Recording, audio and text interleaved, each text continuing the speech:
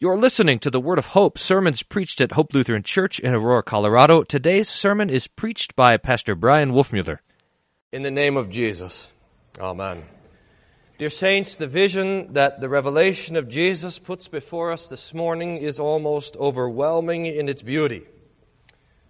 We were preaching about it a few weeks ago. Here it is again for All Saints' Day. That Christians who have died in this life are now coming into heaven. And there they are, dressed in their rags, worn out, dirty clothes, made filthy by their sins. And now as they are to come into the presence of God the Father in His splendor, and of God the Son, the Lamb who takes away the sin of the world, and God the Holy Spirit, their tattered, filthy garments are removed, and they're dipped in this vat of blood, the blood of the Lamb. And they come out of that wash glorious, radiant, fit to stand before the King. Like this. These are the ones coming out of the great tribulation. They've washed their robes and made them white in the blood of the Lamb. Therefore they, the saints in glory, are before the throne of God and serve Him day and night in His temple. And He who sits on the throne will shelter them with His presence. Now this is the vision of All Saints' Day. A vision of how it is, just a little glimpse for those who have died in the faith, and how they stand before the Lord, and how they behold His face, and how they have passed beyond trouble, how they've finished sin, how they are in bliss as they wait for the resurrection of the dead and the new heaven and the new earth. And they have all of this by the Lord's mercy. It's His blood. It's not their works and efforts. It's His blood that washes them and makes them clean. The same blood that also washes us. Now, this vision is encouraging, especially for us who are not yet there. As we consider those who have gone before us, who rest from their labors, who behold the face of God, whose tears have been wiped from their face, and we know that this is also what is ahead for us. And we are strengthened. And we're encouraged. Pastor Flammy and I have been talking a lot, in fact, about encouragement and discouragement in the last few weeks. It seems to us, there always is discouragement in the world, but it seems to us like this is growing. In the world, in our country, in our homes, in our congregation and the other congregations, our sister congregations. And it's difficult to put your finger exactly on what it is or what the cause of it is. I mean, perhaps some of it is that we're weary with this election cycle and just can't wait till Tuesday and it's over, hopefully. But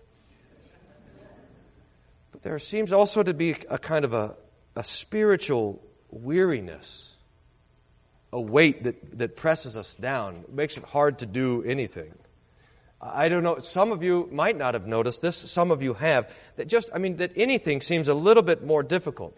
Getting up and going to work seems just that much more difficult. Or getting out and running errands seems like a daunting sort of thing, whereas before it was something you didn't even think of. And spiritual discouragement makes it seem like your Bible weighs 100 pounds. To open it just is going to take so much effort. Like you have to stretch out before so you don't hurt yourself and strain a muscle. Or kneeling to pray seems like you have to bend down and you'll never get up. I don't know if this puts a finger on what we're seeing or what we're hearing, but we think that this is there. There's this discouragement that makes even getting up and going to church something that's just that much more difficult.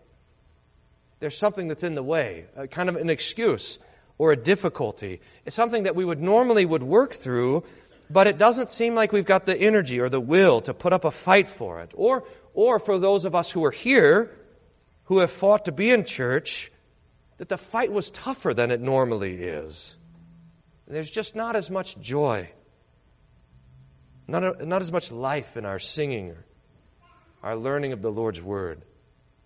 Now, this is a subtle sort of thing, and it's not true for everyone, But all of us can know that the devil will eventually attack us with discouragement. And it's one of the beautiful things about All Saints' Day. This day encourages us.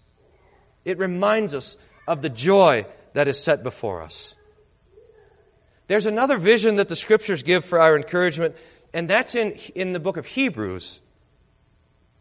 Chapter 11 of Hebrews reviews some of the saints that have gone before us, the heroes of the faith of the Old Testament. Hebrews 11 tells us about Abel and Enoch and Noah and Abraham and Sarah and Isaac and Jacob and Joseph and Moses and the prophets and all the others. And then it summarizes their lives like this. Some were tortured, refusing to accept release so that they might rise again to a better life.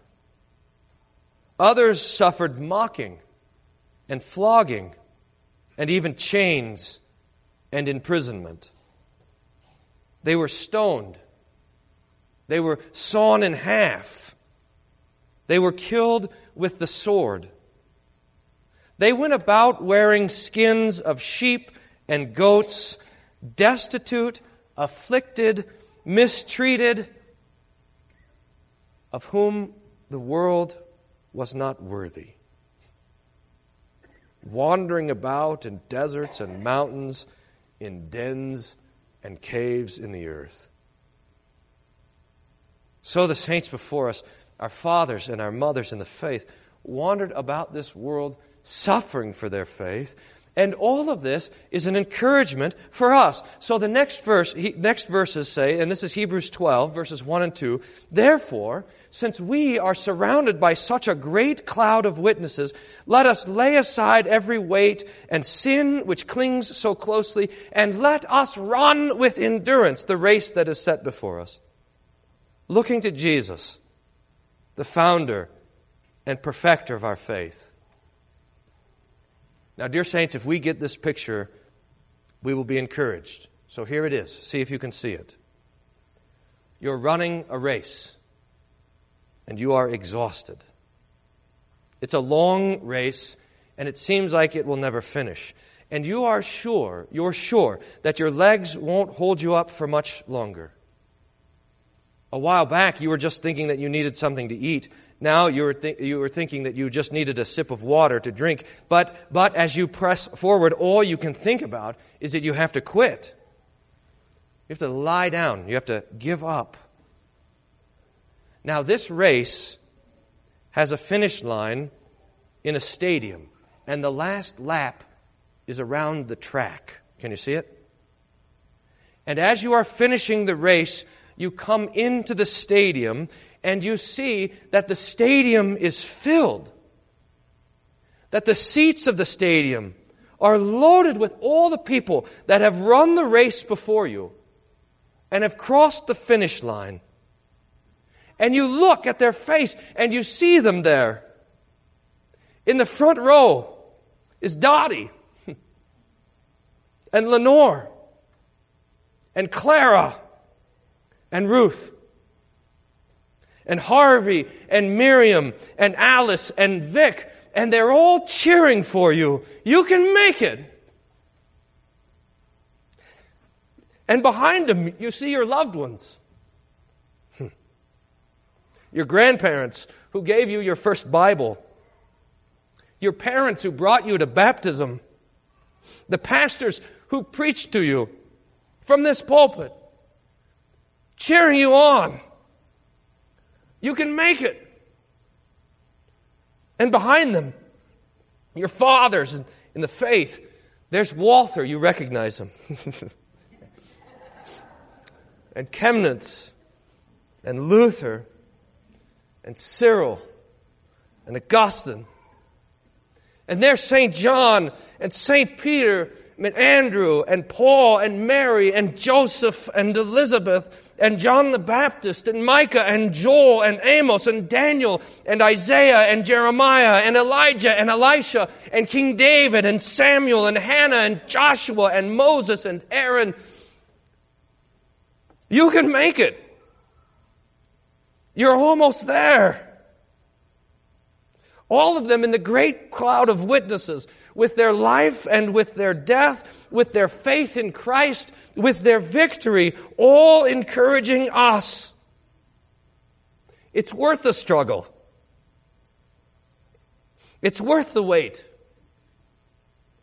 It's worth the pain. Keep the faith. Finish the race. Now, this vision, which is almost overwhelming in itself, is even better because as you look from face to face of all those who are in this great cloud of witnesses, all of them are pointing to the finish line. And as you follow their finger that points to the finish, you see that on the other side of that finishing line is Jesus. And He's there with His arms open, waiting for you. With joy in His eyes, with a smile on His face. And now, as you look at Him, all of your weariness seems gone. Your legs are strong again. Your lungs are full. You can't even imagine quitting now. In fact, you begin to run faster, to sprint, to throw aside everything that would slow you down, and you run. Therefore, since we are surrounded by so great a cloud of witnesses, let us also lay aside every weight and the sin which clings so closely, and let us run with endurance the race that is set before us, looking to Jesus, the founder and the perfecter of our faith. St. Paul says the same thing like this to the Philippians. I have not already obtained it, or I am not already perfect, but I press on to make it, that is the resurrection. I press on to make it my own, because Christ Jesus has made me His own. Brothers, I do not consider that I have made it my own, but one thing I do, forgetting what lies behind and straining forward to what lies ahead, I press on toward the goal for the prize of the upward call of God in Christ Jesus. Or when he's about to die, Paul writes to Timothy, "For I am already being poured out as a drink offering. The time of my departure has come. I have fought the good faith. I have fought the good fight. I have finished the race. I have kept the faith. And henceforth there is laid up for me the crown of righteousness, which the Lord, the righteous judge, will award to me on that day. And not only to me, but also to all who have loved His appearing." So we sing in the hymn, "When the fight is fierce and the warfare long, steals on the ear the distant triumph song, and hearts are brave again, and arms are strong. Hallelujah."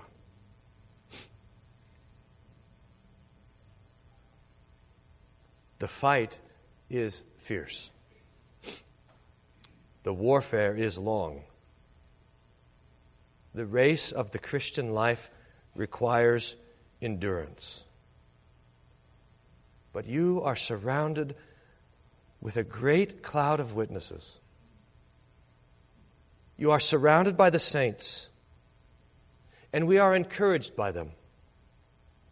And we are not only encouraged by those who have gone before us, but we are also encouraged by those who run alongside of us. Look around you in this room. These are your fellow saints.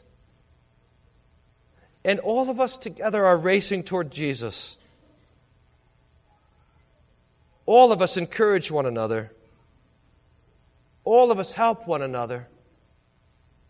All of us pray for one another and bless each other and look after each other.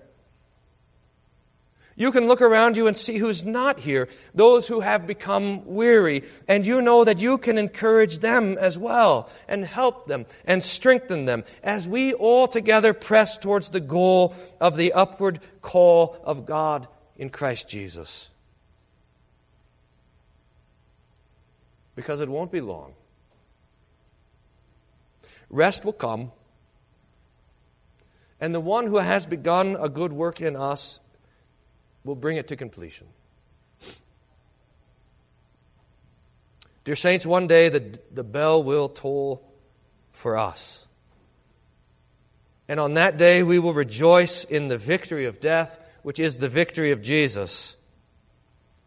And those that we leave behind will rejoice for us, because they know that for us death gives way to life, and tears give way to joy, and sin gives way to bliss.